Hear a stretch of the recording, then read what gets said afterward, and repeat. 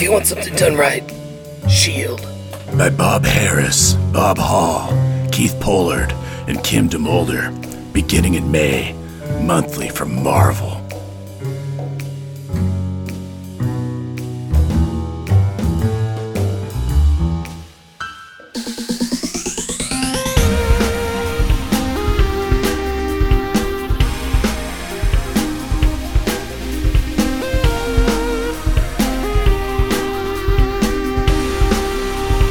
Welcome, dear listener, to our podcast. Jeff and Rick present Unpacking the Power of Power Pack, where we journey through each issue of the most underrated Marvel series of the 80s while drinking beer. analyzing awesome and amazing adolescent adventures, and absorbing alcohol. I am Jeff. And I am Rick. Random banter, the final frontier. Random banter time, my friend! What's going on? Tell me stuff! These are the continuing tales of the Starship Friday. That's whose right. extended mission is to go to Earth and find children, giving them powers and stuff. Yep. Do you have any idea why I might have picked that for this issue? Yes, I do. Because this book came out in about, let's see here, 1989. 1989. So that would be about the 9-year anniversary of Star Trek: The Motion Picture. So. Oh, exactly. Yeah, that's that's how I live my life. I'm I probably completely messed up that date, but it's somewhere in there. Now, you know me, first motion picture for life. For life. I just did the hand gesture and everything. Actually, here for those watching Lower Deck. For life. For life. Yeah, for life. Lower Decks for life. There we go. Audio, visual cues on an audio medium. We are the best all around. Nothing's ever gonna keep us down. Yes, you are doing this because it is about space. The final frontier. Yes. It is, and they're going on a big old trek. There's another reason, too. It's because Friday's coming back. Spaceship Friday's coming back. Yeah, surprise. Little spoilers. There's also Doomsday Machine. There is also a Doomsday Machine. From the original series. So, yeah. That's true. That is true. It is all about all of that. And we got a lot to get through. So, really quickly, stuff that's going on in my life, living the dream, putting up more shelves in my basement here, getting more artwork, loving it. I have my entire room. It is geeked out to the max. I'm bringing as many toys in here and displaying them everywhere I can. It's very nice. That's very cool. And it's neat that I like it when you post up photos showing all the fun stuff that you're putting up. I think you can see in the corner really there, you can see I got the different shelves over there.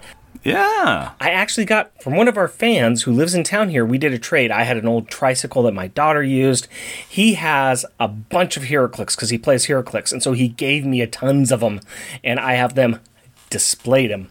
I think he was see them up there. Pretty cool. Go ahead and take them out. So, yes, it's kind of nice. It's kind of nice, but I like it, though, because there we go. I like to display that kind of stuff. It's kind of cool. So, what about you? It's really neat. What about you, man? My downward spiral of everything's horrible continues. I don't think I mentioned it last time. I had a root canal. That's new. That's a first, so that's a hoot. Plus side, a friend of mine actually has started listening to the show, so hey, Whoopi, glad you joined up. Downside being that a friend of mine also has been diagnosed with Crohn's disease and colon cancer, but pushing joy towards him and best hopes for recovery and everything, so... You can do it, friend. You can do it. Beat everything. Shout out to him, too. Good thoughts from us. Good thoughts from all of our fans. I am sorry to hear that, my friend. Yep. But I believe in him. He's going to pull through and be great. So Good. That's the hope right there. I'd like to lead off with a more happy note, but... New listener. A friend of mine is listening finally, which is great, and he's been commenting and stuff. I'm loving it. Loving it. It's kind of like McDonald's. Bonus. We're loving it. We're loving Whoopi. We're loving Whoopi. A listener. And on that note, Jeff, can you please give us a 2-sentence replay of last issue, because last episode we went way back in time to that Power Pack PSA from 1986. So now it's time to kind of remind ourselves and our listeners where the kids are at. What are they doing? What's happening? And why are they going into space? A dream vacation becomes a nightmare when Power Pack discovers that people have been dumping toxic waste into the ocean and that it is killing every bit of sea life it encounters, including a baby dolphin that Franklin had psychically latched onto while he was sleeping. Surviving the worst night's sleep ever, they rush to the ocean so that the girls can fight a ship's worth of polluters, while Alex takes it on to himself to once again misuse his destroyer powers to dangerously overcharge himself while he disintegrates a sea valley's floor worth of deadly waste. Now that they also create an ecological disaster on land to stop an ecological disaster at sea, 2-sentence replay is over, why don't you give me a beer and tell us what our Power Pack pick is? My pleasure, my friend. Speaking of space, I'd like you to reach into the vacuum of space somewhere nearby you and grab that magical brown paper bag with a bottle in it and open that on up. You know, there's an old expression about space, and that's, no one can hear you open a beer in space.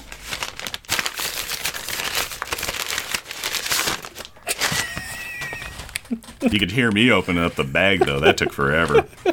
Nice. What do we have? Ooh, this is a big old bomber. It's a 22 fluid ounce. Negative Space Dark Pale Ale. Truly gluten-free. You know, it has the word see things differently, and it's done by Moon Shrimp Brewing, and upside down in dot matrix, it says science.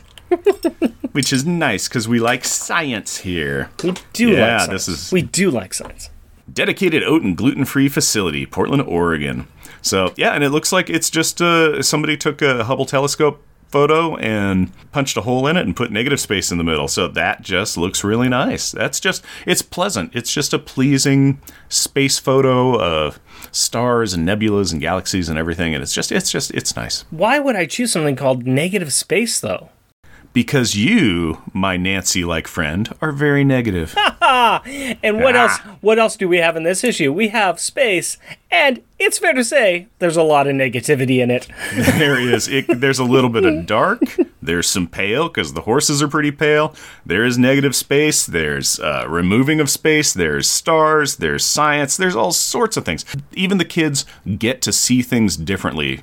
So they had their expectations were reversed. It was just like we went into a thing thinking this, and then it becomes something else. So, yes, that is an excellent choice for a beer. I thought so. I hope we like it. It is gluten-free. That should be very interesting.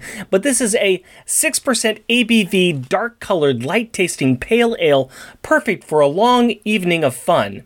Well, that's us. We ain't nothing but fun. Solid hop finishing flavor and a light body with some dark fruit notes on top. And that's a 40 IBU that's in there. Yeah, it is that nice, very dark amber kind of color. It's got a nice hue to it. Yeah, this has like almost no bubbles in it. I did a rough pour and have zero head on that. It is a very nice amber coloration of that. It looks great. It smells like a cider. Yeah, I can get there. So for me, this really just has the nose of a cider. It's just, yeah, it smells like an apple cider, beverage, and that's really nice. I love ciders. Yeah, I taste wise, yeah, taste. I think my taste buds are trapped on the apple notes. It almost tastes like an apple cider. It tastes like almost like an imperial apple cider, if that's a thing that exists. What I'm kind of getting, my first taste, it reminded me of, bear with me, champagne or the sparkling cider, maybe the sparkling cider. That's kind of what I got hit with. But as soon as you said the smell is the cider, yeah, I'm getting there too. It's got some interesting chemical taste in there too. Yeah, I taste that. It's almost like a hopped cider to me. Yeah. I'm sorry, I'm just stuck on the apple notes on this. No, I'm with you. They're there.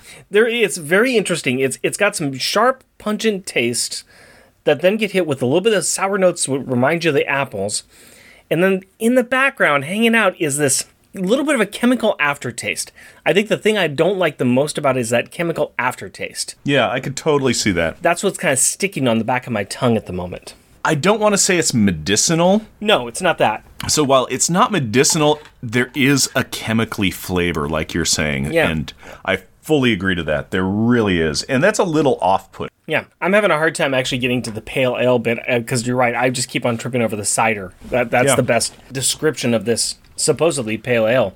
The story time on it's just the, government warning, blah, blah, blah. So there's nothing on here saying even what its flavor profile is kind of supposed to be. So, well, but this is a Negative Space by Moon Shrimp Brewing. So we'll see what this is like at the end of our show. But for now, we actually have to have a show. And I think the only way we possibly can do that is if you give us the opening credits. Power Pack, issue number 50, November 1989. Friday's Children. Credits. Writer, John Bogdanov.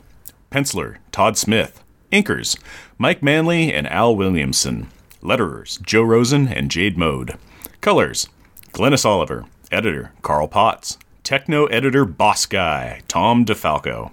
Featuring Power Pack, Alex Power, a.k.a. Destroyer. Yellow costume, Fireballs. Julie Power, a.k.a. Molecula. Blue costume, Clouds. Jack Power, a.k.a. Counterweight. White costumes, Gravity. Katie Power, a.k.a. Starstreak. Pink costume, Flight. Franklin Richards, a.k.a. Tattletale. Red costume, Dreams. Kofi, a.k.a. Kofi. White chameleon costume, Teleportation. The kids are flying back home after dumping radioactive junk on a billionaire's lawn in the middle of the night. Yeah, I know, don't get me started on that one, but needless to say, they are tired.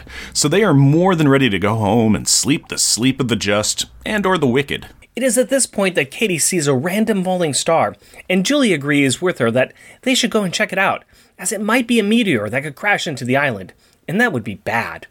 Ah, to be young and care enough about things to be distracted from an empty bed. As they approach, they feel nostalgia for Power Pack number 1, 50 long issues ago. 67 long episodes ago. Can you believe it? No, I can't. Especially since the first time around you said 79 and it's clearly 67. But that's okay. I edited that out. The kids follow a falling star in issue number 1, and they found a spaceship. Ah, yes. I remember it like it was yesterday. Julie talks about Jules Verne and his influence on sci-fi and her constant reading. But all of the space fighting and the reporting about the UFOs have caused some UFO lights to appear in the sky. And this excites the youngest power child, Katie. She leaps from the window and starts running around, knocking Julie's book into the dishwater, exclaiming, "Mom! Everybody, there are UFOs!" That could not possibly happen again, could it? Yes, it could. As they show up on the beach by Seal Ledges, they see a familiar-looking ship design in the water, followed by the emergence of a familiar-looking pony boy. It's Kofi! Hooray! And bonus points to Kofi for actually landing the ship instead of crashing it. Well, it appears that this was not a smart ship, so maybe he only destroys sentient ships that he has stolen. Possibly right. In any case, Kofi gives the kids the 411 from space as they hike back to the rented cottage where they are staying. Friday, their beloved smart ship is dying, and all of the elders and techno-healers are giving up. So are all the king's horses and all the king's men. Kofi has shown up because, not unlike Obi-Wan Kenobi, he thinks that these kids are Friday's only hope. Hold your horses there, Kofi. The kids just can't jet off to the stars. The parents do not know about their powers, and they are on a family vacation. Is there some kind of awesome and amazing secret plan Kofi has for helping them sneak away? Yep. He is hoping he can just ask the power parents if the 5 kids can come over to his space house for a sleepover for a couple of days. Wow. That is some kind of awesome and amazing secret plan Kofi has there. There's no way that I can possibly see that working, though. And yet, the kids tromp back into the house as Maggie Powers is laying out some breakfast, and she asks them how their walk was. They say that they had a fantastic walk, to which Jim says that him and Maggie had a rather fantastic morning themselves. What's that about? Oh, nothing. Jim just had a really good morning. Okay. Well, the Power Children talk about how good their morning hike was. In fact, it was so good that they ran into an old friend, an alien from another planet. And in the door walks Kofi. Now, instead of a spit take, or fainting, or an anguished scream of, "Dear Lord, not again!" Jim and Maggie invite the young Chimelian in for some cakes of the pan, as they assume he must be starving after such a long interstellar trip. I'm sure that they also asked Kofi if he would like coffee, but he coughed and passed, confiding that he doesn't care for caffeine. While Kofi and Franklin discuss the higher points of pancake yumminess, of which we learn are Franklin's favorite, and Katie and Jack fight over food, Julie and Alex lay the groundwork for the interstellar slumber party. Julie also points out that it would give the two lovebirds a chance to spend part of their vacation alone together. Ahem, ahem, wink, wink. Still don't get it. While Julie is putting the disturbing icing on this vacation cake, Alex notices that his parents are just going with it. No shock, no real stress. Sure, they say they need to think about it, but it is with the same tone that they use for the kids asking to go out into a movie with some friends. In fact, in no time at all, the 5 kids find themselves buckled up into the Kymelian ship and blasting off from Earth for deep space. That is it. I wonder if they actually packed any sleeping bags or extra clothes. I doubt it, but Jack says, I still can't believe Mom and Dad would let us come. Julie and Alex both try to figure out some logic behind it. Maybe it's because they recently had to freak out during Inferno. Maybe it's because they met Kofi. Maybe it's because they're educated. Maybe it's because they were born with it. Maybe it's because it is Maybelline. Whatever the reason, the kids have obviously talked about it enough. The convo has lasted the entire trip, and now they are at Homeworld. This is the first time that the kids have seen the place where the Kymelians live. Remember, they blew up their planet when they tried to do a big science thingy, so now they live on a giant space station. This space station resembles a giant mechanical Mobius strip, and it elicits a very negative reaction from the kids who find it to be ugly and cold. It is in no way the magical My Little Pony fairyland that they imagined it to be. Cody reiterates the sad history of their planet and the brave work of their technocrats who constructed the world to save them. In fact, the technocrats teach that the chameleons have adapted so well to this technological terror that they wouldn't be able to survive any other way. So maybe a little less judging, kids. The kids apologize for being, well, kids, and Kofi lands. But this is not the fantastic welcome the galaxy-famous Power Pack was expecting. I mean, we are talking 50 issues of fame here. Where's the key to the Space City? Where's the Techno Tape Parade? Where is the Space Horse-drawn carriage ride through the space streets? Dude, ixnay on the Orsi Eric, yay! But yeah, upon landing, the kids all start to get arrested for misappropriation of a Class F starship, engaging in unauthorized space travel, and general circumvention of protocol. Which actually makes some sense. I mean, they do have a record of stealing Power's ships' hearts and minds. Apparently, it is really a misunderstanding. They only really want to arrest Kofi for taking the ship without asking. Luckily, Byrell shows up and grants that Power Pack is deserving of any privilege because of their past heroics, including the use of any ship they want. Katie adds that Kofi isn't at fault either, as all of this was so that they could save Friday's life. Unfortunately, at this point, the pompous lead technocrat breaks the bad news that they are already too late. The smart ship Friday is dead. Dead? Oh no! Meanwhile, across the galaxy in Crazy Freddy's Weapon World. Are you a despotic despot? Do you have a bottle full of revenge and no drink holder to put it into? Do you want to wage war on a budget? Come on down to Crazy Freddy's Weapon World. Look at what we got. Slightly used robotic deathbots, mismatched space tanks, dented Cylons, Kryptonian crystal bombs. We got it all. And we are priced to sell, sell, sell. We also buy. Bring in your used space cruiser and leave with a small army. We got you covered, and no questions asked. None. None at all. That's the Crazy Freddy guarantee. That about covers that, but who would ever go to this last chance galactic budget weapon seller in the Power Pack book? Queen Mother Maraud. Okay, granted, but why? To destroy a world. Interested. Yes, I would like to know more. Well, Maraud, shocker, is still holding a grudge and has decided to find the cheapest dealer in the galaxy to help her out. Crazy Freddy runs through a list of murder vehicles and death accessories that cause some serious owies. But Maraud is not looking for those baby scooters of death. No, she wants the big boy bombs. Crazy Freddy is nothing if not a salesman, and he has the perfect thing for her. The Galactus-matic. Fully guaranteed to chop, mince, slice, dice, and Julian any cosmic mass short of a minor star. And as the Queen and Freddy take a bicycle ride to check out the Killer Queen ship that is dynamite with the laser beam to the tune of We Are the Champions, let's get out of the Galactic Gun Garage and check out what is happening with Power Pack. It looks like they may be listening to Who Wants to Live Forever as they are attending the funeral for Friday. They have been given seats of honor on the stage as Byrell gives a long sermon about when the sacred energy, or the living spark, leaves a machine, and it makes it not sentient anymore and reverts it to just being a tool.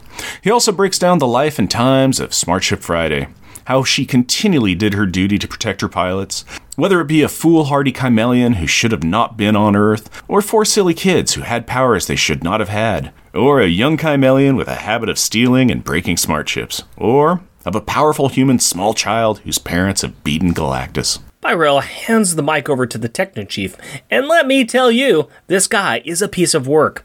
He has the empathy of a robot himself, and he is taking the reins of this eulogy and pulling it over to the, but was she really sentient or just really well programmed line. He talks about how Friday was an excellent next step in the evolution of a perfect machine, something that will lead their society away from the silly life force ceremonies and towards more efficient technology. Way to bring politics into a funeral, dude. But as he wraps up, they open up the airlock to let Friday's life force canister fly away, back to space and the cosmic forces that powered it. But this is too much for the pack. Led by Katie and Franklin, they swarm the casket and give it that old healing hug while screaming that they are here now, that they came to heal Friday, and that they love her. With this outpouring of emotion and healing from the heart, Friday's darkened vessel begins to glow, and it glows brighter and stronger until its light fills the room like a star. Friday's alive! Friday is alive. She was just waiting for us.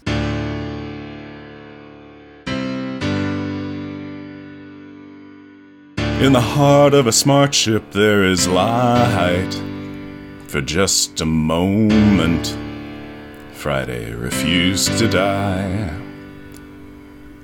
Franklin, Kofi, and the powers, they were there, and they were holding me. I couldn't leave, so I refused to die.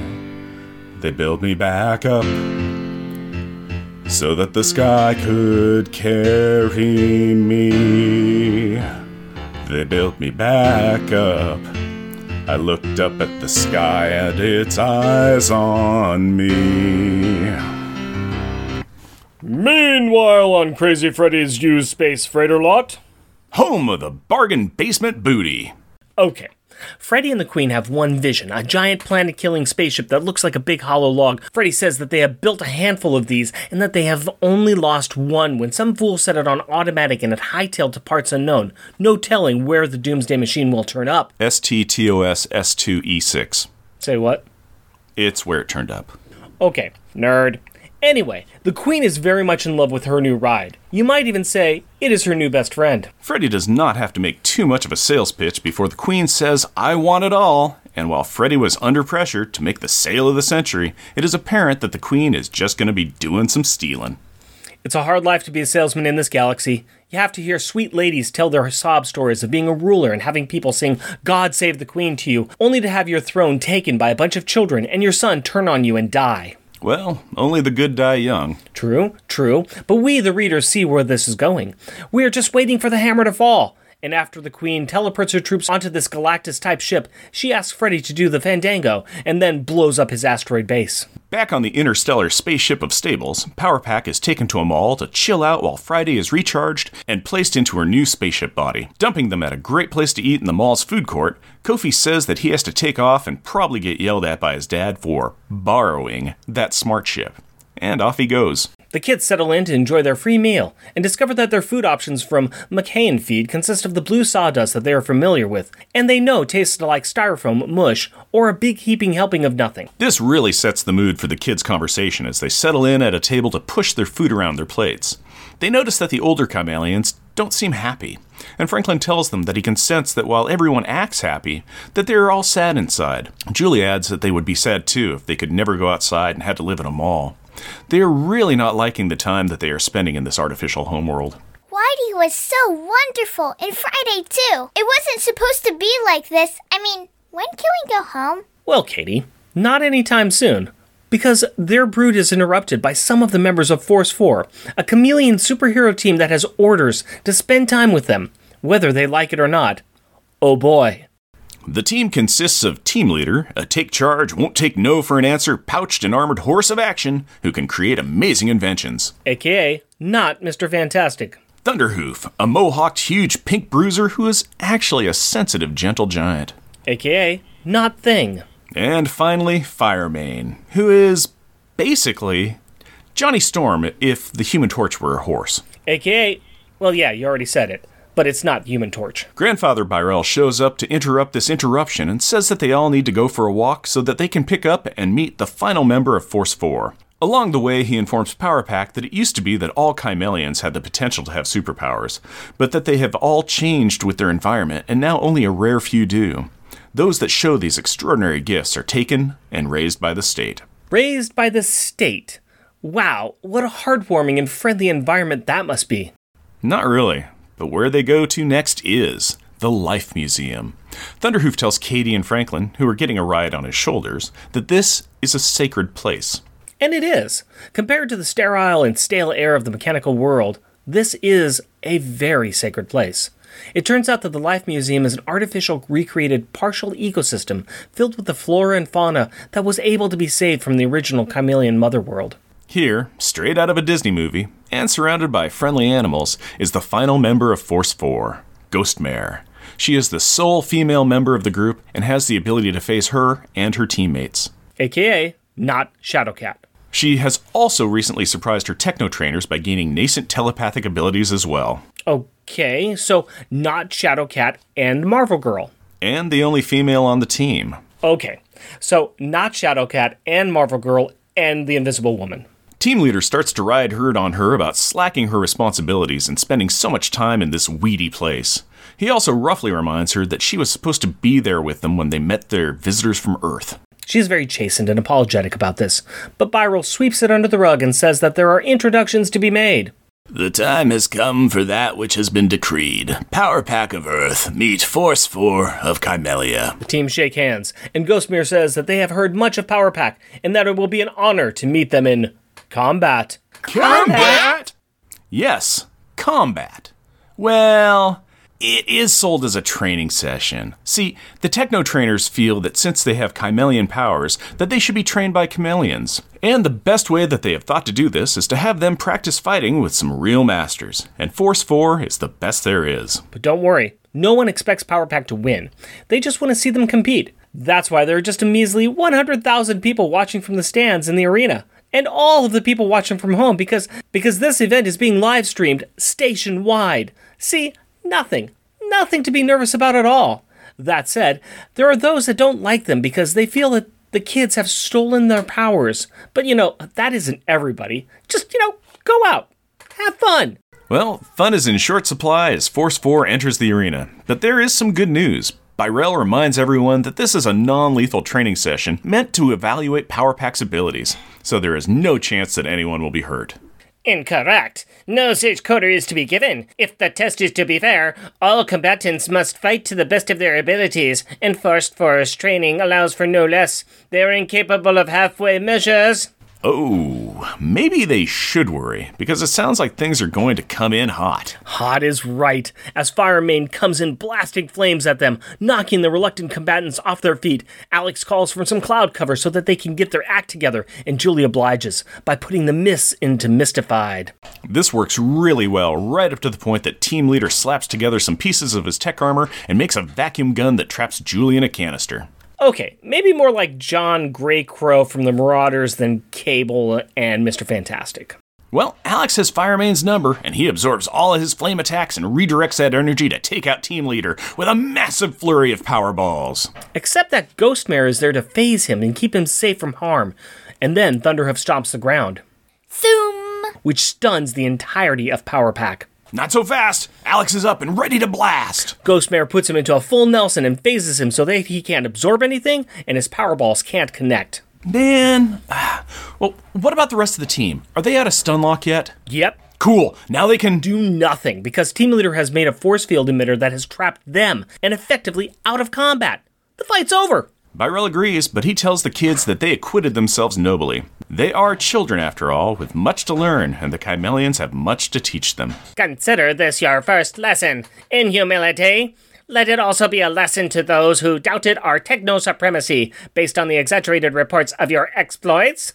Yo, lesson ain't over yet, bub. Jack, Katie, and Franklin have used the time given to them from their defeat speech to come up with a plan. And it's a good one. Projection Franklin scares Team Leader, causing him to drop his emitter, which turns the force field off. Katie zips over to Julie's canister and tosses it to Jack, who baseball chucks it through the phased Alex and Ghostmare, which frees a very angry Julie, which startles Ghostmare into letting go of Alex. Katie overwhelms Ghostmare's senses with rainbow loops, and Alex Zerg rushes Team Leader and Disinta shreds all of his tech armor while also knocking him out. Firemane comes to Ghostmare's aid and chases off Katie with a flurry of fireballs. Julie, help! And she does, by engulfing her fiery foe in a bubble field which snuffs out his flame. Thunderhoof is impressed with the children's abilities, but warns charging Jack that he will get hurt, because charging him is like charging a wall of heavy stone. Gee, mister, I don't know. You feel as light as a feather to me. Jack's degrav charge takes Thunderhoof up into the air with him, and then Jack throws him down onto the ground on top of Firemane, Wham! knocking both combatants out. Force 4 is defeated, and by this, I mean that they are wrecked. The assembled Chimelians can't believe that this is possible. It has to be some kind of trick. Do the children realize what they have done? Look, we never asked for this fight, and as for what we realize, all we can say is, Shracked. Ba-boom! you've got one heck of a way of treating guests. And with that, Power Pack triumphant walks over their fallen, unwanted foes, through the massive blast gate that Alex powerballed open, and out of the arena. And that is how you make an exit! Later, the nicer half of Force 4, meaning Thunderhoof and Ghostmare, join Kofi in a search for Power Pack. Unsurprisingly, they are found inside the Life Museum, angrily staring at, well, a nearly identical holographic view of the sea that they just left on Earth. Man, you travel across the galaxy and only wish to be back home. Kim, you were right. Here they are. We've been looking everywhere for you guys, but Kim knew you'd be here. Go away, Kofi. We don't want to talk to you. Kim, aka Ghostmare, offers to try and talk to the kids first, and she takes a really nice soft approach, asking them about their home and admitting defeat. Thunderhoof follows it up with a plea that they really just want to be friends. It comes down to the fact that they were trained to follow orders, and that they had no idea that Power Pack didn't want to fight. Excuse me, alien horse people, but being human beings from the planet Earth, we have issues with the phrase, we were just following orders. See all of our past world wars. Kofi bundles this all up and says that they are all sorry, that it was all a big mistake, and can we please just go watch them install Friday 2.0 into her new body? Back in the Smart Ship shop, Byril admits that they were wrong about needing to train them, and reminded him that fighting should not be thought of as fun, or as entertainment. Ha! Have you seen what's on TV these days? The Techno Jerkface learned another lesson, though. Apparently, the Techno trainers that set up the training program are at fault because they underestimated the Earthlings' capacity for violence, and Force 4 should have won. We're here to see Friday. Congratulations to Alex for not punching the scientist in his dumb face. The Friday ice cream sandwich reinstall is complete, but she is not responding to the scientist or anyone for that matter, no matter what kind of control-alt-delete they're doing. All systems and light function are up and running, and it does look like Windows was correctly installed, but there is no action going on. That is, until Power Pack is brought into the room, and then she is back online, full of vim and vinegar and explaining how much she has missed the children. Then those big metal hands come out of the ship and give big hugs all around. It is a great big reunion love fest. You know, that is until Mr. Techno Jerk starts to pull Friday's strings, showing everyone the upgrades and changes they have made. What follows is a couple-page infomercial about the new and improved Attack Smart Ship. Now with more offensive features. It slices, it dices, it launches missiles and teleports short distances. It has shields and alt modes. It can be a tank, a sub, a Swiss Army knife. It can take a beating, heavy fire, and rips to her hull, and she can keep on fighting. Friday is amazing! The kids are horrified by this display. They just saw their ship come back to life, get rebuilt, and now it's getting punished. Friday assures them that her new armor is just fine, and it's all part of the test. Smart ships are designed to sacrifice themselves for their masters.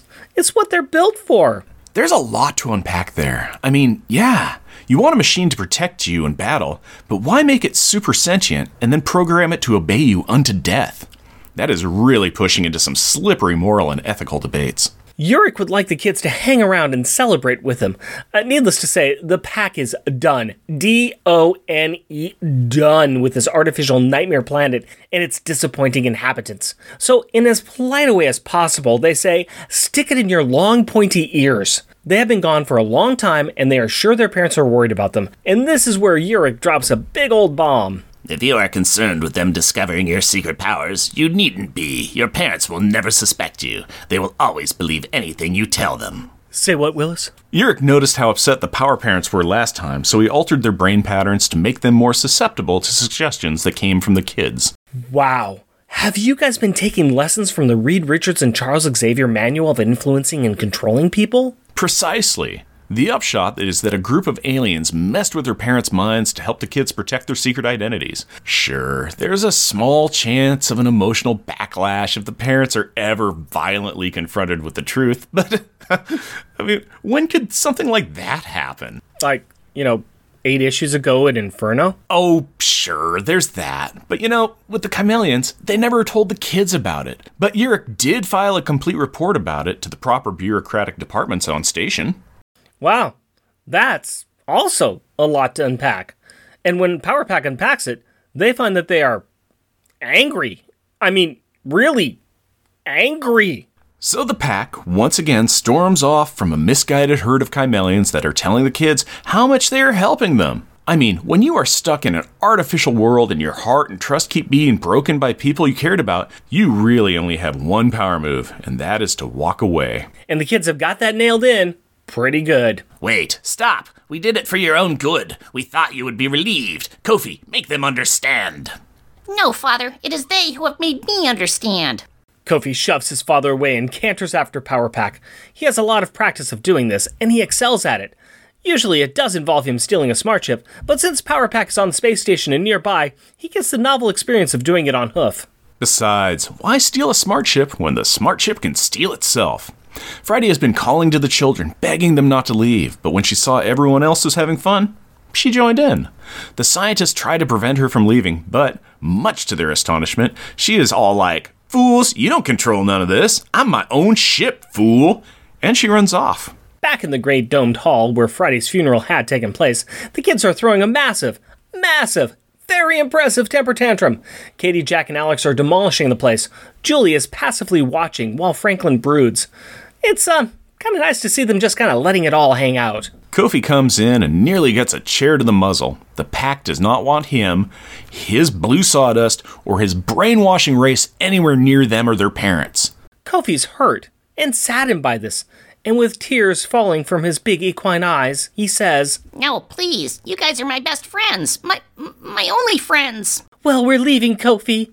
Somehow. That somehow is answered when Friday shows up, through a skylight above them. Friday explains that Whitey changed her programming long ago. She was made to die for her masters, but Whitey had freed her of their directives and taught her to care for people. She sacrificed herself for Power Pack because she loves them. Full stop. Nothing more. And now she's going to help them bust out of this twisted barnyard and take them home. The kids gleefully climb on board the ship, leaving a sad Kofi standing all alone. At least, until Franklin pops his head out with a handful of verbal carrots and tells him that he is part of the pack too, and that they are waiting for him. Verbal carrots? Really? I contend that it was funny. It was not. Nay, nay, nay. Well, Kofi is delighted with the prospect of running away from home. Again. And in another stolen smart ship. Again.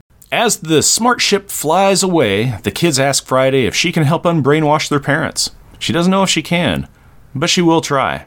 While the kids marvel at how puny and insignificant the chameleon homeworld looks, they make up with Kofi, and they let him know that he is a member of their family, especially since they know his real family is nothing but a herd of horse-faced jerks. And speaking of that herd, they are failing at tracking their missing smart chip, but they are picking up some really big readings. Some huge ship has just entered proximity, and they're transmitting a communication. Greetings, Haskins. Murad, dispossessed Queen Mother of Snarkworld, in exile for treason. What do you want of us? Funny you should ask. Boom! 50 issues of Power Pack, but no time to rest before we launch into a second 50. Next issue, the pack battles an old enemy and meets a character more powerful than Galactus. Be here for the Numinous. But in the meantime, we have Power Pack packaging time. I'm holding the book in my hands, and it feels a little heavy, especially since right over here I still have the book that we did last time, which was a very thin, 2 8-page story with no ads in it. And, it's just kind of almost like a pamphlet that with the Power Pack Spider-Man PSA against this 50-page double-sized, special giant-sized issue. This thing's got some weight to it, man. I know, and the only ads in this issue are on the back page, and that was the S.H.I.E.L.D. one that we did for our cold open. This is cover-to-cover content for Power Pack. And on the front, we have something very, very familiar. It is a very awesome homage to Power Pack number 1. In the first one, of course, we had Julie flying while holding Alex, and Alex was holding on to Katie.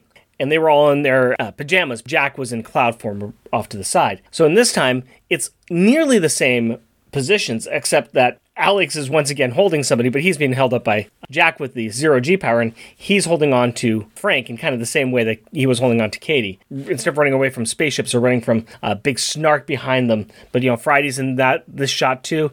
It's very reminiscent of the first one. I think it's a very cool job that Bog and Barta did on this. Well, this is very much a callback to the basics. It is they talk about even the first issue several times inside the story. So it makes sense that they would kind of do a redux of the original story, or of the original cover, that is. This is really paying a lot of respect to what the first 50 issues were, and I think it does a very nice job with that.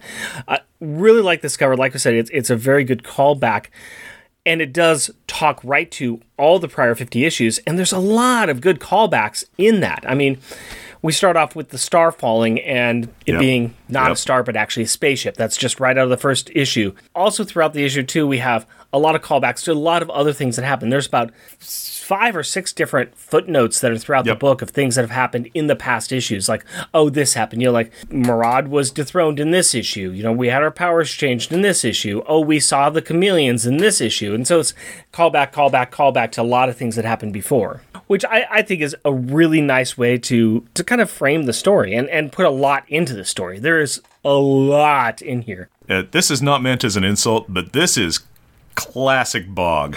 There is a lot going on. There is thought bubbles, word bubbles, text, lots of...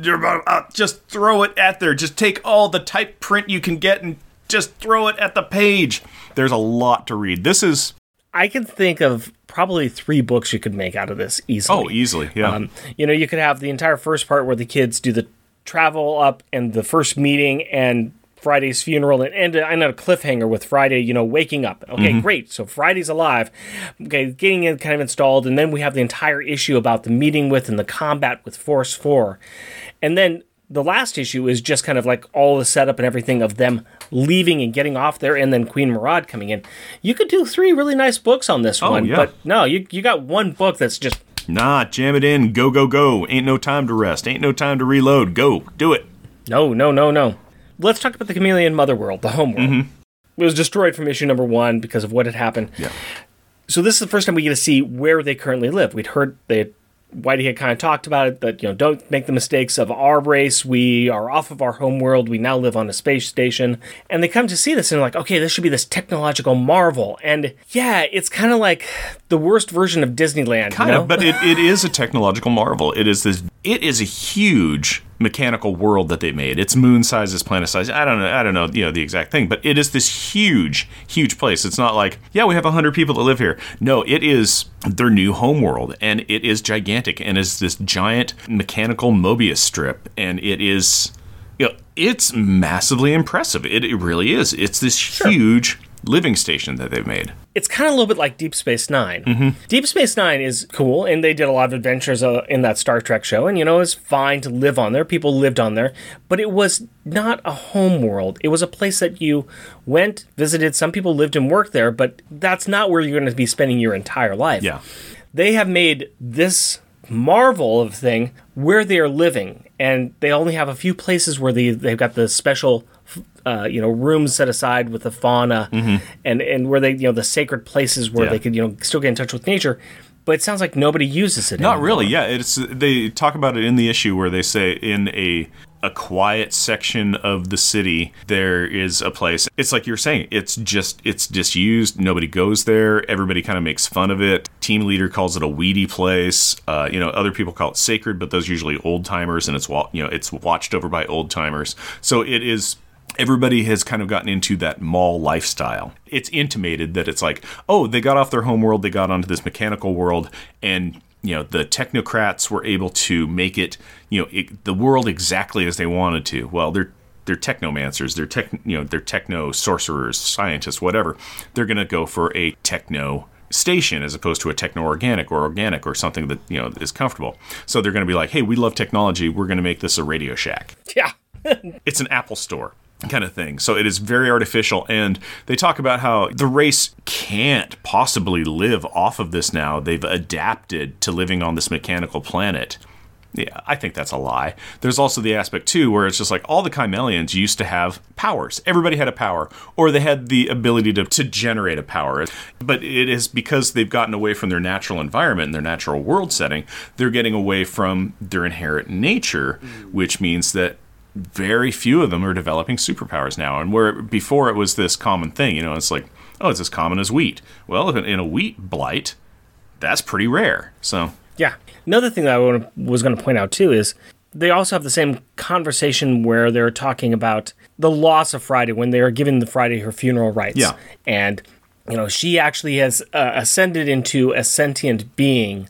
And this is from the age-old spark that the chameleon sorcerers used to be in touch with, and there's a lot of that connection to, even though it was a sentient machine, even though it was technological, there still was that mysticism about it all. Yep. And then of course you have the technocrat that comes up and says, "Nah, we just programmed her really, really well, and she's exceeded her programming, and she's allowed us to advance even more to the next step." So it's again that entire fight between the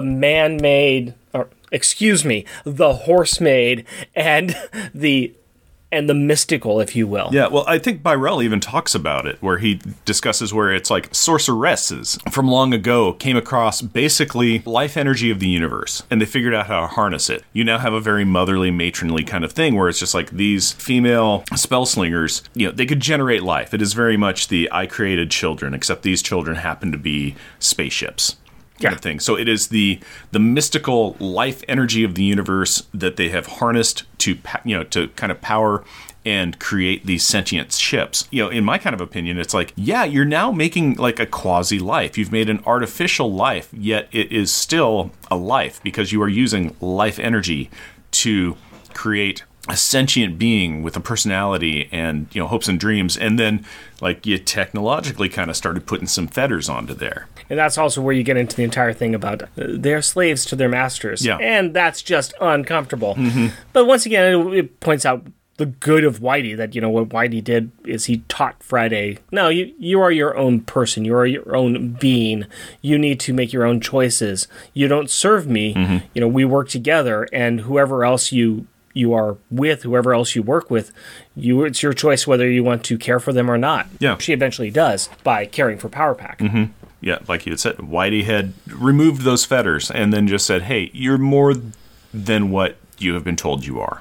Speaking of bad choices, let's talk about the brainwashing of the parents.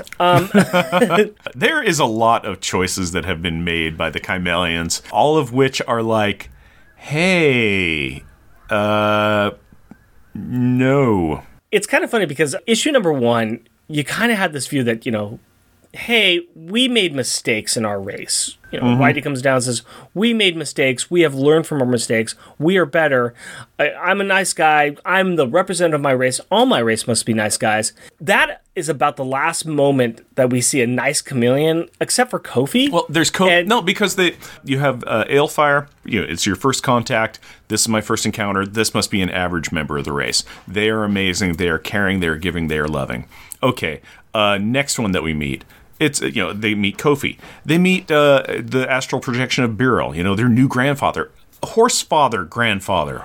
But even then, we still we start to see some of the cracks. Even then, we start to see that there's some problems that exist with their race and especially with their relations with the Snarks. I mean, Snarks are not great people, but you start to see a few things here and there.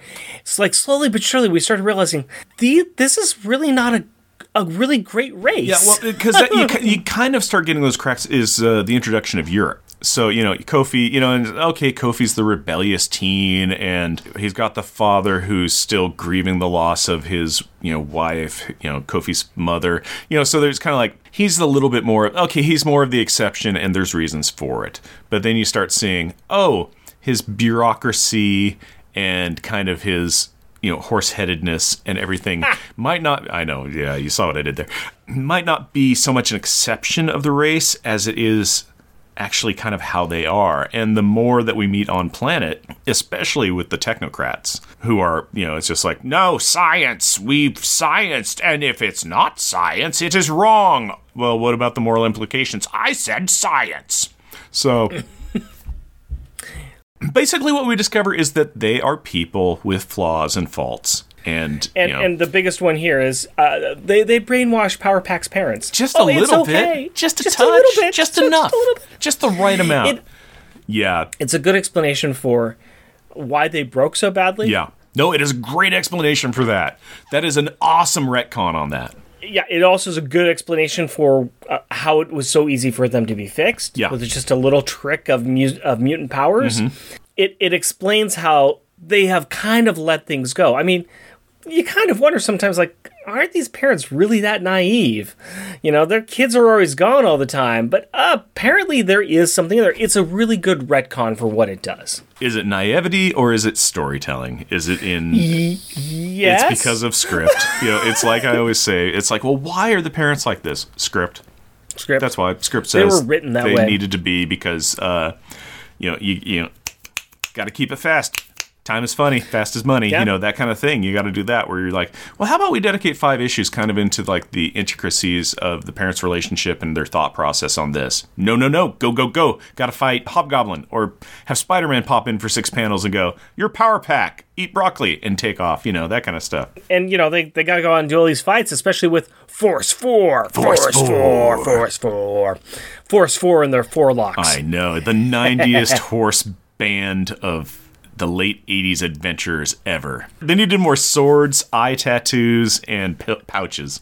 That's what they needed. I would like to reach back out to John Bogdan. I would say, okay, so what was on the cutting room floor with Force 4? Because, I mean, there's got to be some other powers, other characters that didn't make the cut for this team. I want to see all the other, like... B and C and D team Force 4 members like Horseface, a man of a dozen faces. That guy. He can take the appearance of any Chimelian, and Earthers are like, so you're a horse guy. No, but now I look like a different horse guy. Oh, you look like Beta Ray Bill.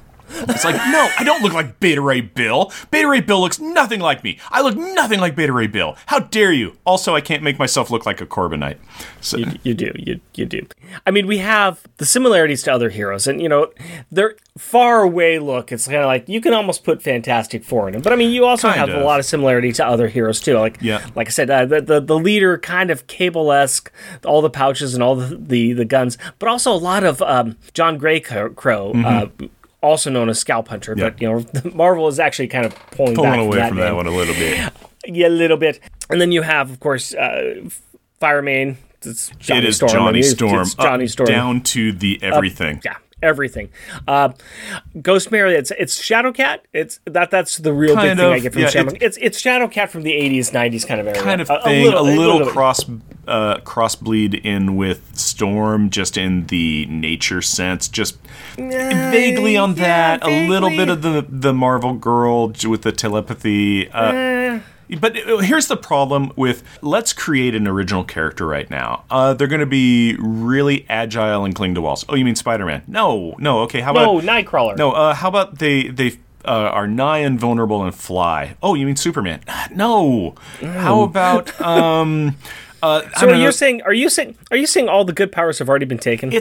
Vaguely along those lines. It's just that aspect I've got a Palladium book and a couple of percentile dices. We can roll on some random power generator tables, and we can come up with a whole new character. I know. Well, look, that sounds like a solo podcast for its own right, where we could just create superheroes and make fun of them. Hey, if you would like us to do a Palladium role-playing game between the two of us, the Patreon account is at Jeff and Rick Presents at Patreon. That's what we call a plug. But no, I do like the fact that the Chameleon's entire idea behind this is, hey, we heard that there's a group of humans who have our powers, who've created their own superhero team, and apparently they're really good. You know, we should have one of those. They haven't really copyrighted that, have they? Yeah, I'm not sure if... No? I'm not sure. Well, they don't get into that aspect of it, if it was inspired by Power Pack or if it was just inspired by the state going, you know what? Superpowers actually are a valuable resource, and we need to monetize / weaponize those. So I can see this as being something that the state put together after they heard about it. There still were people that had powers. I'm sure these 4 probably came out of either tech or some kind of military training. You know, they're like, oh, you've got powers and you're already in the military. All right, we're going to put you guys, we're going to focus on your powers, and we're going to build you up and be a superpower team, because we need one of those. Hey, how come they got a superhero team? Why don't we have we want a superhero team. Can we have a superhero team? We can have a superhero team. We gotta give them costumes. You mean just our normal Chimelian wear? No, costumes. No, we need good costumes. We need good stuff to make us look really cool. We need good... Yeah. You know what we need to do? You know where we need to go. We need to go to Crazy Freddy's. Yeah, that's what they need to do. Mm-hmm. That's what they need to do. Queen M and Freddy. Is it too much or just the right amount of cheese? And were our jokes just a little over the line or exactly right? Murad, a killer queen. Killer queen. I think that we were under pressure to make that funny and to bleed that dry. I don't know if good old Johnny B had a little underlying thing with, Queen and Freddy, thinking of that, because he didn't he didn't even I don't think so. in. I think that might be our funny. I think so. I think that this was him kind of wanting to just have some fun. Yes. Because he made Crazy Freddy just a pastiche of I know. joke. I mean, it is such a late night infomercial character. I know. Yeah, it's kind of heavy set. You got the little rolls going on. You got just the sweaty appearance. It's just like the look of it is just this sweaty salesman, right down to, the salesman patter to the, you're looking for this, but if you don't like that, you could go for this, and then we could upsell you to this. Well, let's just start low. You could get some plague seeds for 2 quatlus. But, You know what? You're a queen of discerning needs. What you want to do is, and then, the upsell. But I just love the fact... Upsell. Always be selling. No, down to his just loud, obnoxious checkerboard or hashmark sports coat in yellow and black. It is just it's just everything about this cigar smoking, just red bow tie. I guess a cigarette, but just everything about him just is greasy. Not even greasy, greasy. Greasy. Yeah, just a greasy salesman. Just loud, obnoxious. He's absolutely ridiculous, and I both love him and am just ugh, this guy. But I think that would be the approach that almost anybody dealing with him would have, where they're just ugh, this guy. But he does have the killbots. He's got killbots, and he's also got the biggest gun in the galaxy for sale. Yep. So, we got Queen Murad back. We got 50 issues in. We made it to 50 issues of Power Pack. 50 more to go. Oh. Yeah. Yeah. Well, actually, if you take in all the other stuff, we got more episodes. We got more episodes, but we got 12 more after this. They didn't know when it was going to end, and 12 more issues. But hey, 50 issues. It's not bad. It's not bad at all. But we normally spend this time right here talking about library cards. I am not going to do that this time because this was a nice long book and we had a lot to talk about in it, so I thought I'd just go ahead and cut this segment and get right down to our power thoughts. Do you agree with that, Science Corner boy? Well, I could see that, but I'd still like to do Science Corner, so if I may. Do you have to? I have to. So, In this issue, I noticed that it was very long and I didn't want to take up any more of our dear listeners' valuable time, unlike Rick, who just got very lazy. And that is this week's Science Corner. Didn't you just take up more of their time by telling them that? Yeah, but it made me smile, so... I want to find my own thing to smile on. I'm going to find my thing to smile on Power Thoughts. It's time to talk about the Refrigerator Gallery. That's where we look at the pieces of art in this book that we want to hang on the family refrigerator. And we always start off with our funny ones, and that would be our funny backup one. I'm going to start with my funny backup one, and I'm going to go to page 21. And maybe it's not funny. I always laughed at it. I always remembered this one. And I call this one, Eat Your Heart Out Disney. Yeah. And this is where Ghost Mare is sitting on the shore. There's like the water right Not there. even and sitting, she's lounging on the shore. There's the trees behind her and the sun's coming through, and she's got a cockatoo type bird on her arm that she's kind of like nose to nose with. In her other hand, she's petting what looks like a type of raccoon or lynx, a couple of birds. There's a lizard coming up. There's looks like a waterfowl that's coming up. More of these mammals are coming up to her. You just are waiting for her to whistle and seeing the bluebirds come down, and yeah, it is. Yeah, it made me laugh. Yep, it's funny. I was thinking this was going to pop up on somebody's list, and I was right. I was right. Yeah, Yep. it's a good picture to begin with, but it's just like, man, Yeah, Disney. It is. It is. Yeah. It also just shows how in tune with the natural world she is, or Yes. how the animals are used to her because she's the only person that comes here. There's that too. What do you have for your funny one, sir? My backup funny one is on page 4, and I call it "Out of the Way, You Stupid Birds." And that is the left-hand panel that eats the entire, top to bottom of the page. And this is when Power Pack and Kofi are zipping off up into space from the Earth. So they're leaving Monohegana Island behind and flying straight up. Well, not straight up because there's birds in the way, so they got to zigzag away from the birds. So, Or you could also call this is how it's done, Captain Sully. Oh, too soon? Too soon? way too soon. Way I've too never soon. seen that movie. Yeah, but you read the news article, I read right? the news article. Oh, I might have skimmed the headline. I might have heard somebody tell me about a thing about it. I know who Tom Hanks is, so get off my case. He's the guy from Castaway, right? He's the guy from Bozambatis. Oh, balls on bates. Yes. All right.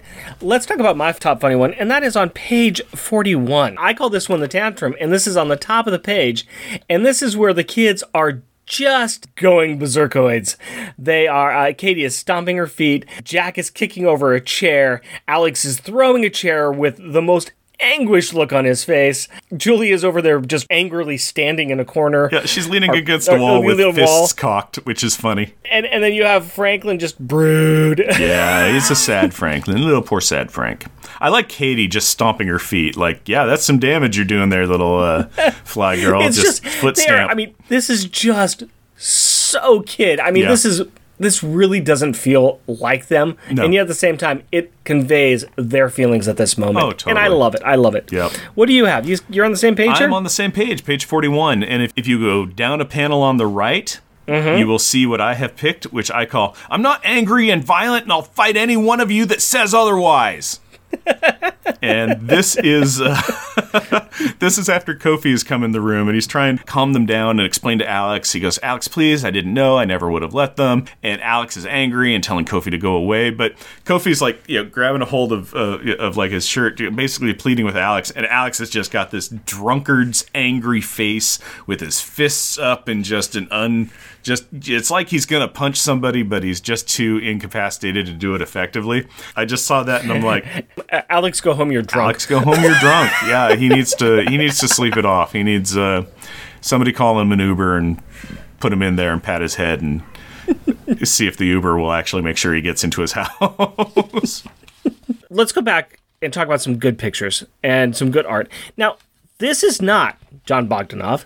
This is Todd Smith, but it's really good.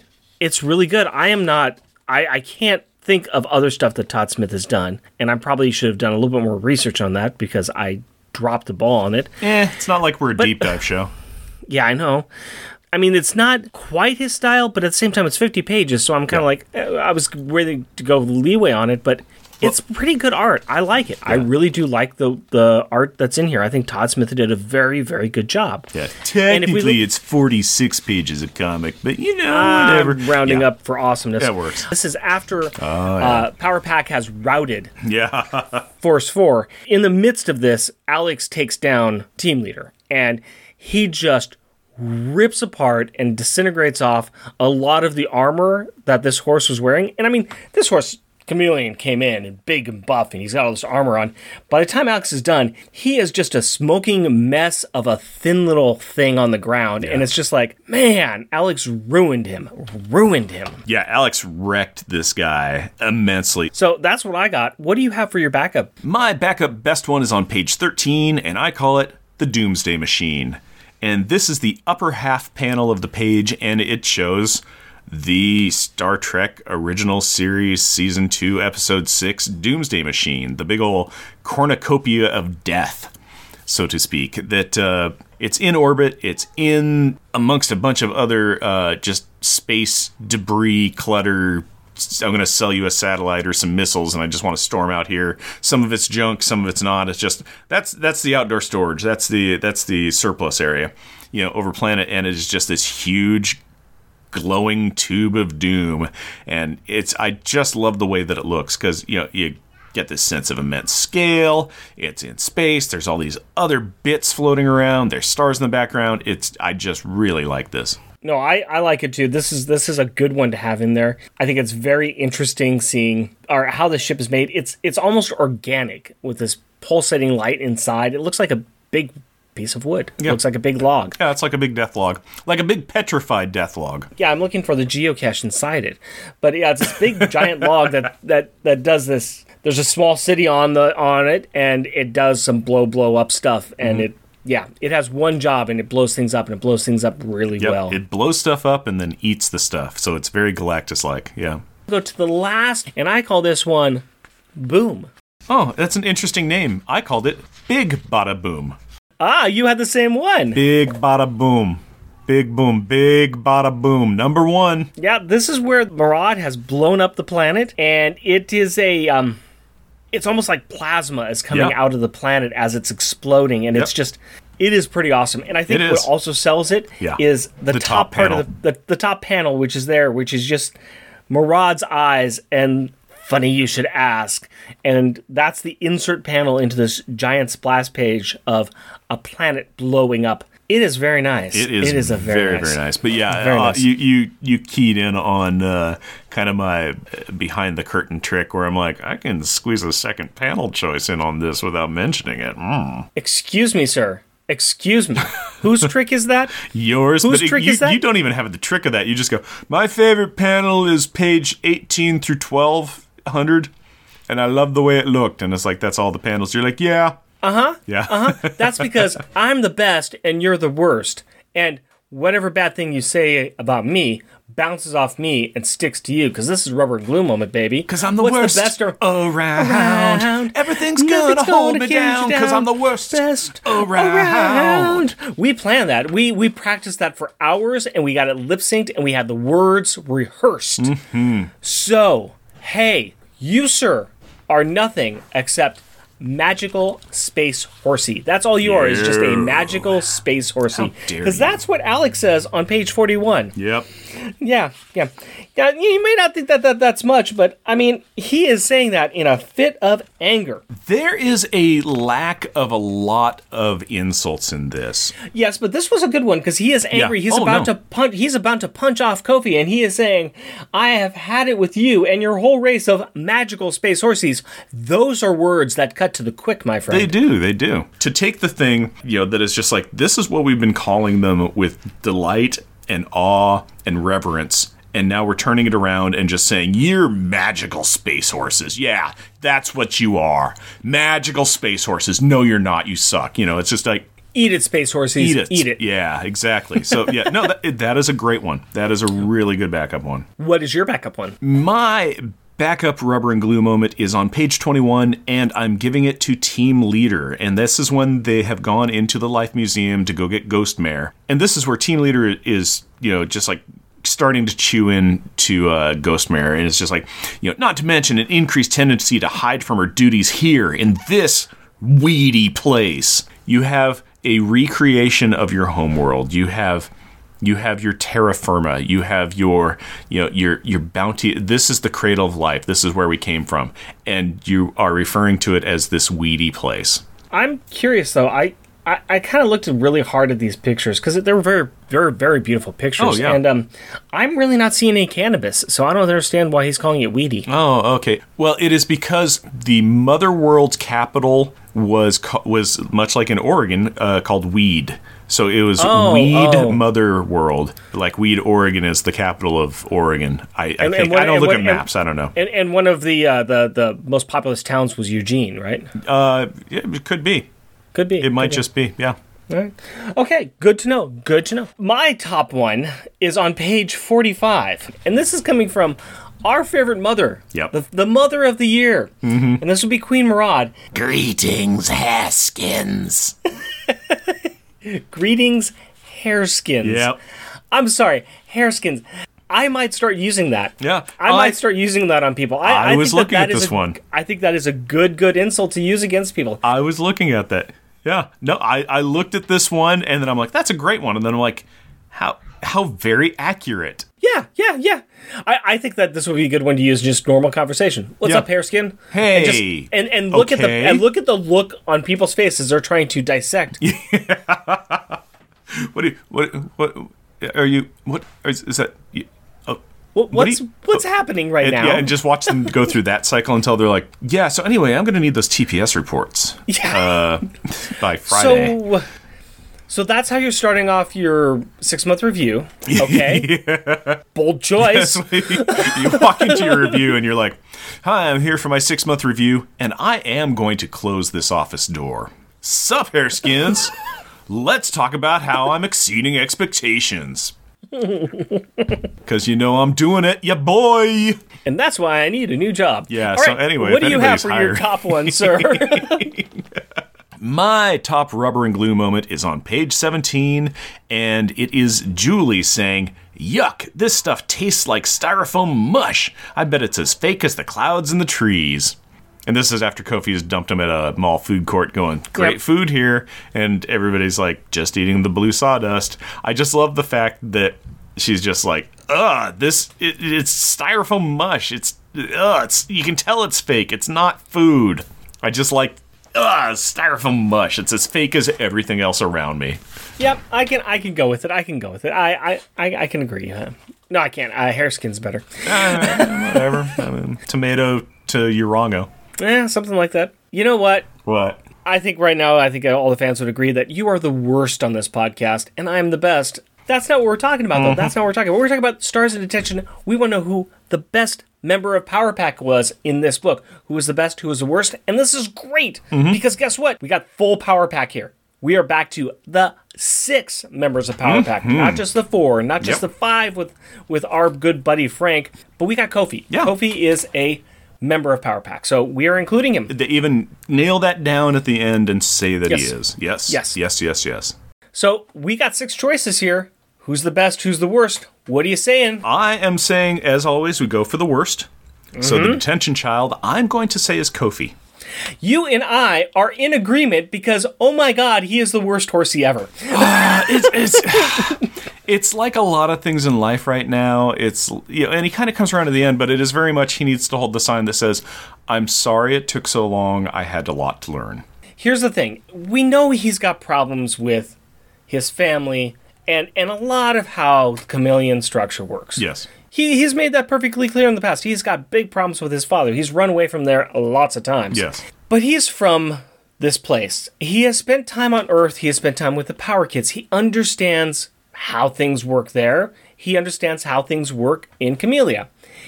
At no point in time during the drive to his house did he say, hey, FYI, here's some things that you kids might want to know about how things work in my society. It's not what you're used to. There's going to be a bit of a culture shock. We may have, there may be some things that occur that are a little odd. Let's kind of work through them. Here's how we're going to deal with this. Okay, more than that is the, hey, heads up, we're probably going to be arrested. Well, I can. Good point. Because, hey, FYI, I came down to get you guys, but I stole this ship, kind of like I stole the last 2 or 3 ships to come and get you guys. So, FYI, again, I've done it again. Done it again. People might be a little angry about that. There's the aspect that it's like, hey, I went to your home first and I didn't see you guys there. What's up?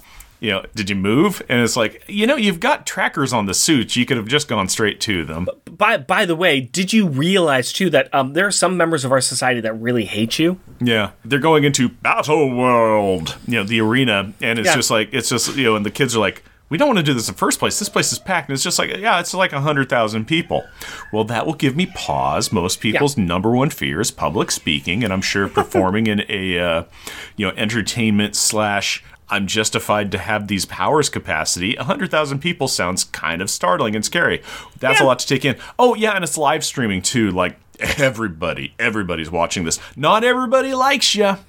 I just think he was thieves, a bad friend. Yeah. And he does come around at the end. He's like, I made bad choices. Can you forgive me? Like, yeah, come on, you're running away with us, fine. It's very much along those lines of you are a creature of your habitat. You are a member of your society. And it's like, well, of course we just do it this way. This is the way that we do things. And how it is very hard, as witnessed by, just look out the window, current life kind of thing, to kind of to reassess your environment and who you are. Yeah.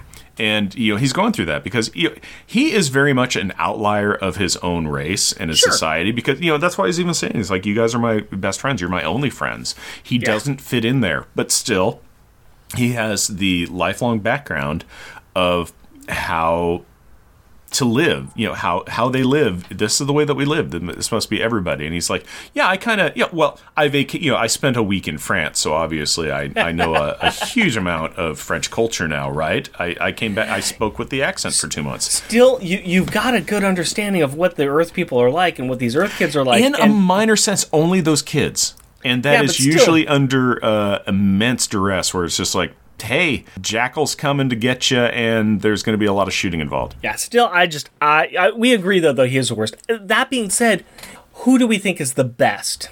This is a tough one. It's a tough one. All the kids did a good job. I think all the kids did a really good job, and it's a little bit of splitting hairs here. But I chose Jack. Huh. I kind of give it because of the battle that they had with Force 4. He's the one that had the bright idea about how to turn this all around. Yes, he did. And he planned it out, and it worked like a charm. It was. He was even on point. He's like, Katie, stick to the plan. We discussed this. Do the thing. And she's like, you got it. I know what's going on. I 100% agree with your choice on Jack. He was I bounced around all the kids, but Jack was at the top of the list for a little while. I had Alex for a bit. I had Jack for a bit. Franklin, surprisingly, wasn't on the list. Yeah, I didn't think about him too much on him. He didn't do that much of note. Exactly. Normally when Franklin is in an issue, it is like, well, let's just bring out the prize to you, best kid in the world ever. So Katie was fine. She basically was kind of like, I just want to go home. I don't like this. I want to go home.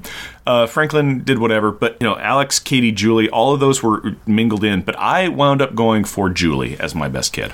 Okay, why? Although at the very first page of the issue, Katie saw the shooting star and was like, hey, look, a shooting star. It looks like it's going to hit the island. And the boys were like, let's just go home. Who cares? This is nothing. Yeah. Julie actually pushed for the aspect of going, this is an issue that needs to be addressed. We need to go check this out. Sure. So I think there were 3 different things. One was that, for going to check, it's like backing Katie's play and saying, we need to go check this out. She also was the one to get them off planet with talking to the parents. And you're going, hey, you guys could be lovebirds. You could have a little empty nest thing going on. Gross, but okay. But no, so that got... that she was the one that was really addressing it and getting them off planet. I also really like the aspect that, Katie was running away from Fire Main during the battle, and, Katie called to Julie for help, and Julie was like, yeah, I gotcha. I can take care of the situation. And she snuffed out Firemane's flames. I really like that. Okay. Like we said, all the kids did a good job. I really like Jack stepping up in battle, especially since Alex was not with everybody else, so you kind of fell to Jack to come up with a plan, and I think it was a really good strategy. Alex had a great thing at the beginning where it's like, we need to get our heads in the game, we need cover, so that way we can plan something out. And unfortunately, that immediately got taken away by team leader, vacuuming up Julie.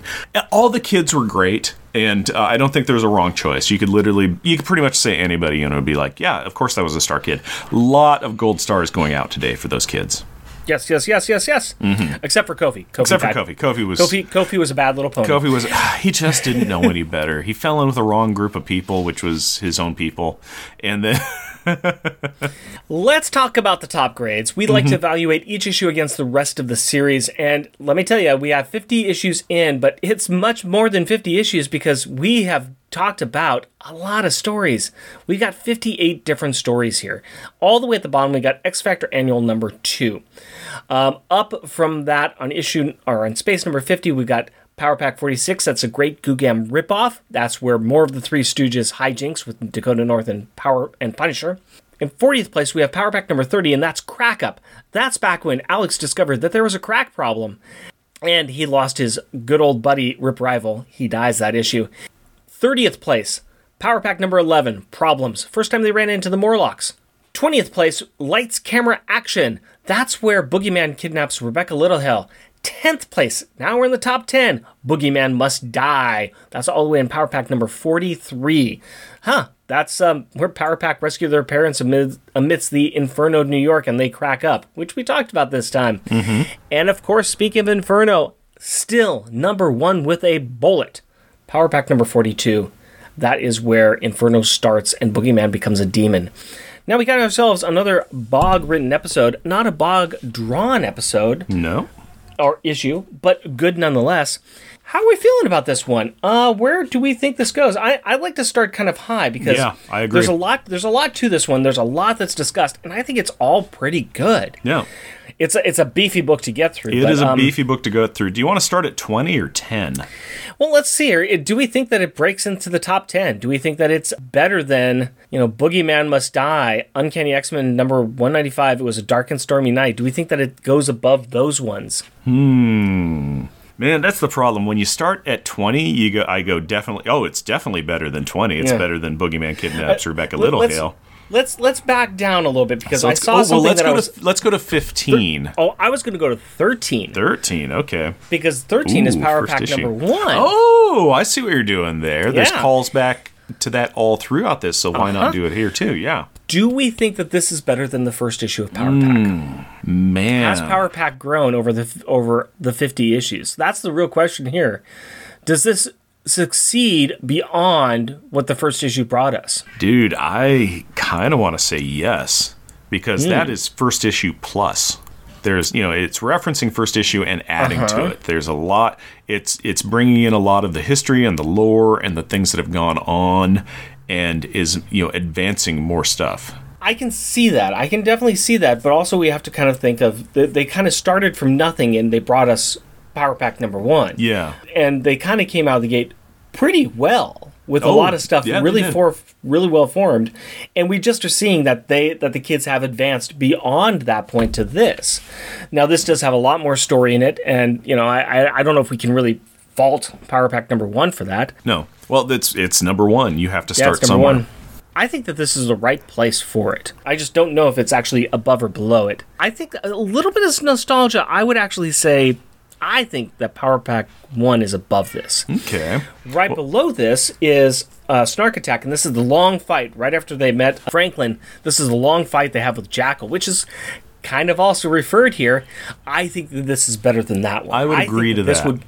I think that this is a good one for number 14. I would be happy with this being new 14, yeah. Okay, I'm kind of taking away your thunder. You saying that this one's better than number 1, but it's very comparable. I mean, that is just the fate of the world rested on the edge of a hobbit or something like that. So yeah, it is. It feels like it's right in that area. So again, the first issue is amazing. It is really good. First issue is really good, and I think that this is a good comparable one that is right there next to it, and as far as quality goes, right with issue number 1. It can sit with it just below it, and I'm quite happy with that. I am quite happy with that too. So there we go. Number 14 on our list right now, below Power Pack number 1, is Power Pack number 50.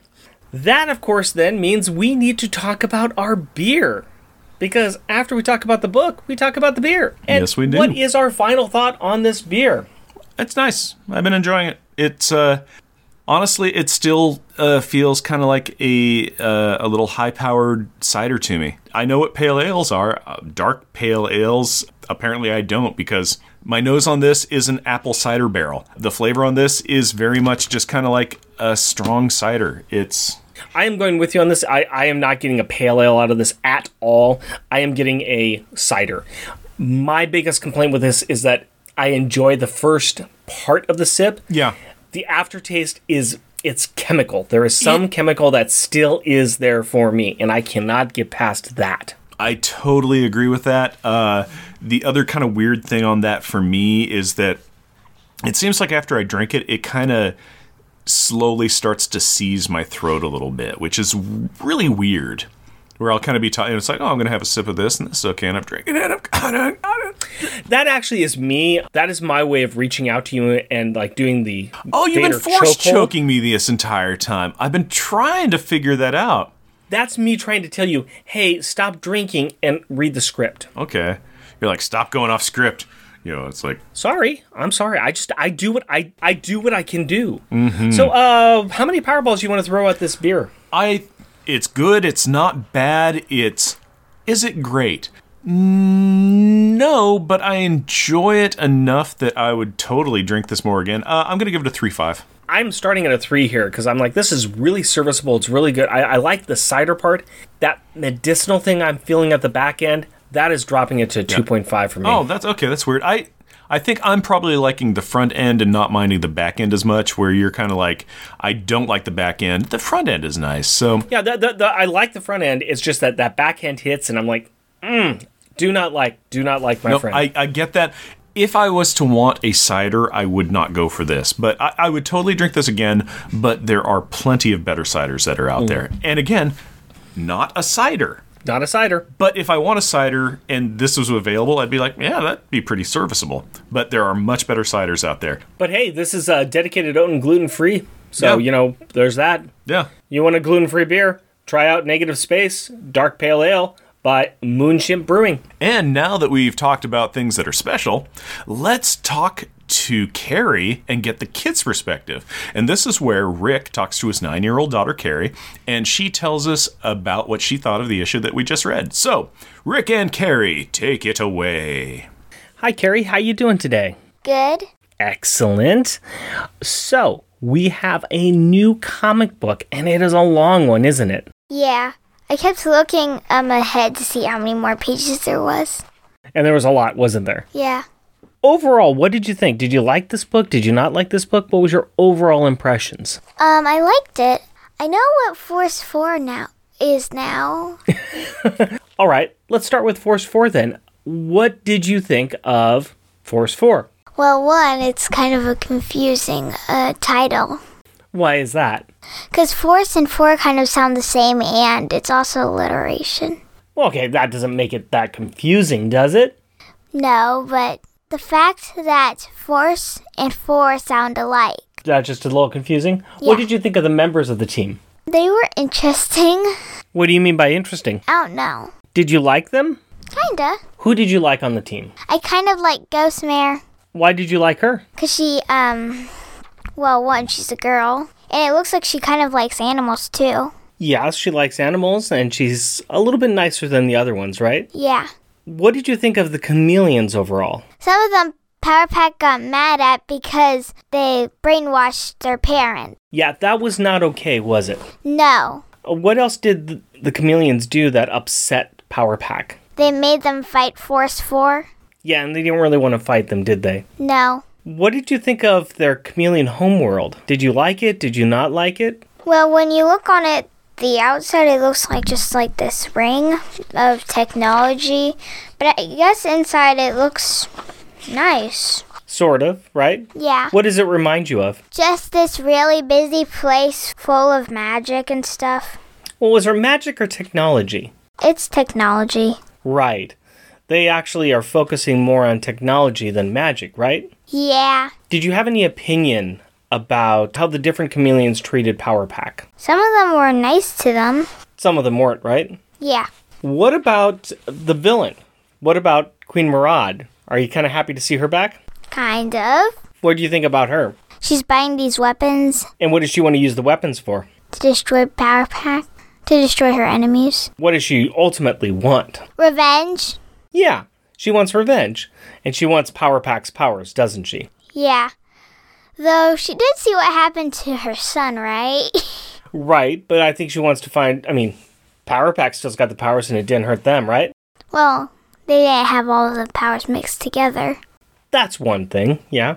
So is there anything else that... there's a lot in this book. Is there anything else that really stood out at you that you want to talk about? Not really. What was your favorite part? Oh, I like seeing Friday back. Yeah, Friday's back. That is kind of nice, isn't it? Yeah. And Friday's got a lot more nice new powers, doesn't she? Yeah. What about the cover there? Does that cover remind you of anything? It reminds me when they were doing the Snark Wars. Actually, that cover is very similar to the first issue of Power Pack. Yeah, because where Julie is, Jack is. Yeah, except they didn't have Franklin. Mine is Franklin. Yeah, there's a couple things have been added, a couple things have been changed, but otherwise it's pretty much the same thing, right? Yeah. Well, is there anything else you want to talk about or mention? Not really. Okay, I think that's about it for today. Thank you very much for your time, Carrie. Welcome. Love you. Love you too. And Carrie and Rick, you did take it away and surmised it very nicely. Thank you so very much. Shout out time! We love to recognize those listeners that take the time to write in or leave us a review. This is for episode 64, Power Pack number 48, with our special guest and bestest friend, Tim Price, Baby Skeletor, Chad Michael Simon, Charles Gears, Chris Lydon, Coffee and Comics, Fan Film Fridays, Franklin Carapace, Gareth Hopkins, Green Lantern HG, Howell Jordan, The Hammer Strikes, Ian Jackson, who said, "My 9-year-old and 5-year-old just dug this 2-issue run out of the basement a few weeks ago. We absolutely loved it. First time I've read it in 30 years. We live in New England and I host a kids' story podcast set in Maine with many Power Pack influences and homages. So this hit a real sweet spot." Thank you very much, Ian. Jeremy Daw, who said, "Sweet, this is a great issue. Can't wait to listen to it." Well, I hope you enjoyed it. Kyle Sinelli. Limax 7, The Longbox Crusade Network with Pat Christatos Sampson. Matthew Cox, Matthew Fenner. Max Trevor, New Warriors Talk. Nicholas Prom, Power Pack Nation. Sean and the Secret Wars and Beyond podcast, Thor Edinson, who says, "Whoa, Jif's impersonation of Tim Price sounds like Nick Nolte, which is weird." And speaking of Tim Price, we have Tim Price, the Pod Crasher, Too Serious with Justin Gill. Waffles, We See Ben Day Dots. WMQ Comics Podcast with Matt Laserwitz, who says, "Great new episode from Jeff, Rick, and Tim Price. We've got issues I haven't even been able to track down, so it's all new to me." And the worst comic podcast ever with Colin Stapleton. And also a shout out to Whoopi, who is going through our back catalog of shows and commenting on our website. Thank you so very much, my dear friend. Be sure to check out the other shows that we're on. Every now and again, you can find us on our Junior Agent submissions on the MI6 Rookie Agent, now Rogue Agent episodes of On Her Majesty's Secret Podcast. And also monthly Monday Movie Muckabout, which is my movie review show on the Longbox Crusade Network. And we have some merchandise available on Redbubble. Go to redbubble.com and search for Unpacking the Power of Power Pack. Jeff and Rick Present is a bi-weekly self-produced podcast recorded in front of a live studio audience of All My Toys in Portland, Oregon. If you would like to interact with us through the magic of the internet, you can do so through Twitter at Jeff and Rick Present, our Facebook page, Jeff and Rick Present, our email address, Jeff and Rick Present, all one word, at gmail.com, or at our website, jeffandrickpresent.wordpress.com. Also our YouTube channel at Jeff and Rick Present. And if you would like to help support our show, we are on Patreon. You can find us at patreon.com, Jeff and Rick Present, all one word. We are a proud supporter of the Hero Initiative, and we will be donating 10% of our Patreon donations to this great cause. We encourage everyone to give what they can to this worthwhile organization that helps the creators who provide us with such great content. Go to heroinitiative.org to find out more. Please rate and review us wherever you can. Tell your friends about us, like Wobie, or share your love with us on social media. And as always, we want to thank the powerful people in our packs. My wife Cindy and our daughter Carrie. My fiancée Hillary and our daughter Aurora. We love you. Until next time. Costumes off! Our theme music is 80s Action. Also featured in this episode is Spyglass. All music is by Kevin MacLeod at Comptech.com and is licensed under Creative Commons by Attribution 4.0 license. If you want something done right, shield. How's that for Nick Fury voice? That's terrible, but we can have it. Give me your best Nick Fury. I'm sorry. Actually, I've got it. I'll give you my worst Nick Fury. Fury. Go. I've got the best Nick Fury. You ready for it? Mm-hmm. If you want something done right, shield. Sounds great. It's covering the eye that does it. That is what really makes all the difference in basically everything. It's the... All right. You know, it's like when I do Queen Marad, I grow a lizard tail and eat rodents. All right, here we go. Ba-boom! Is if you, me, I, or other make sound noise with mouth face. Whole head. I saw my name and I thought, oh, I'm supposed to be doing it. No, I'm not supposed to be doing it because, Ba-boom! As they approach, they feel nostalgia for Power Pack number 1. 50 long issues ago. As they approach, they feel nostalgia for Power Pack issue number 1. Ba-boom! 79 long episodes ago. Can you believe it? 79? 67. Ba-boom! I'm sure that they also asked Kofi if he would like coffee, but he coughed and passed, confiding that he doesn't care for caffeine. That's new. I like it.